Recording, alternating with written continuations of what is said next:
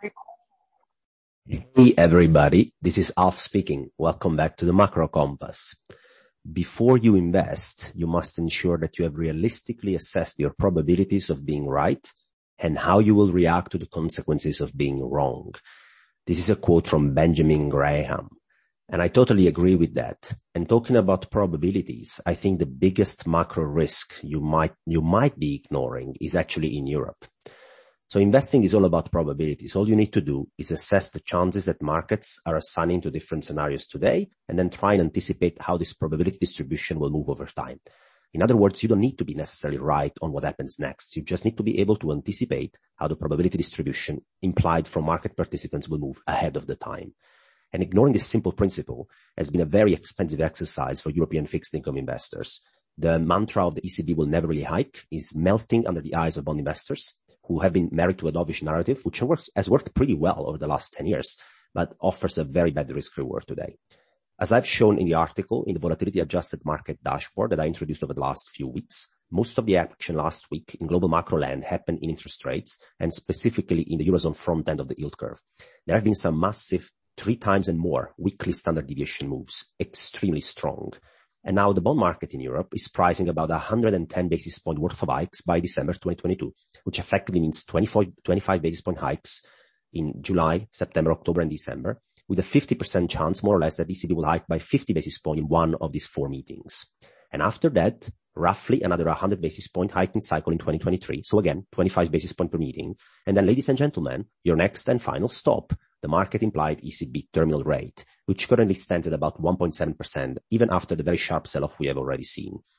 But as I explained in the article, guys, in a previous article, become more sticky and stay there for a prolonged period of time. The reaction function of a central banker can quickly move from linear to non-linear.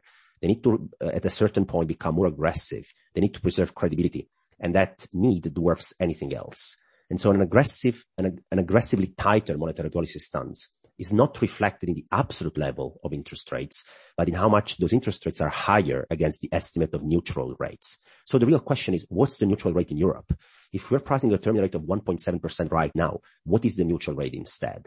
And so my models estimate that the neutral rate, nominal neutral rate in the Eurozone is around 1.5%. So if market pricing is for 1.7% right now as a terminal rate, one might argue, the ECB reaction function is correct. There is a swift tightening of monetary policy from -50 to +170, and 170 is a level which is higher than neutral rate, which is 150. So we fight inflation that way. Well, not really, I think. The magnitude of the move is actually priced to be still relatively small, in my opinion.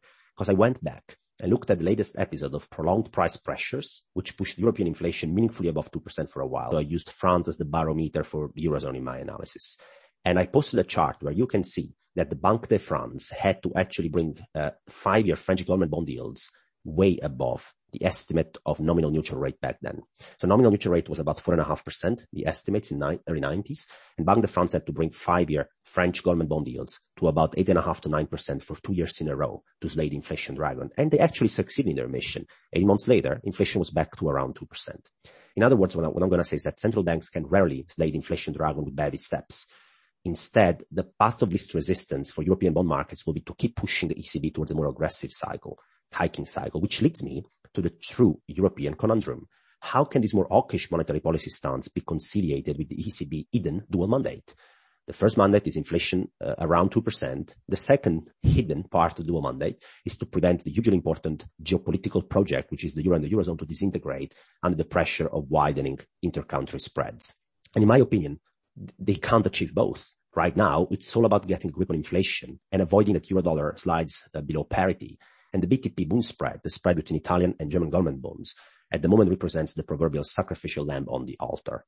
So what about macro? Through systematizing all my macro models into a one long-only ETF portfolio.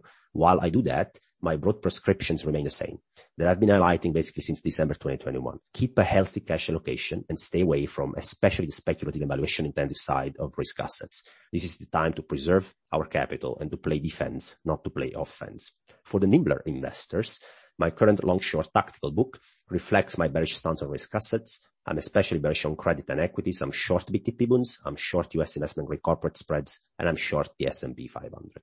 It's all about inflation, and it's all about the central bank reaction function here. Always remember, guys, though, you don't need to be necessarily right about the terminal final outcome. What you need to be able to do is to anticipate how the market probability distribution will move from here. And if you're able to do that in a probability listening all the way through, last but not least, if you're interested in any kind of partnership, sponsorship, consulting services, reach out to themacrocompass@gmail.com. And if you enjoy my work, please like this article, share it with your friends. It would really mean the world to me. Thank you, guys, and I will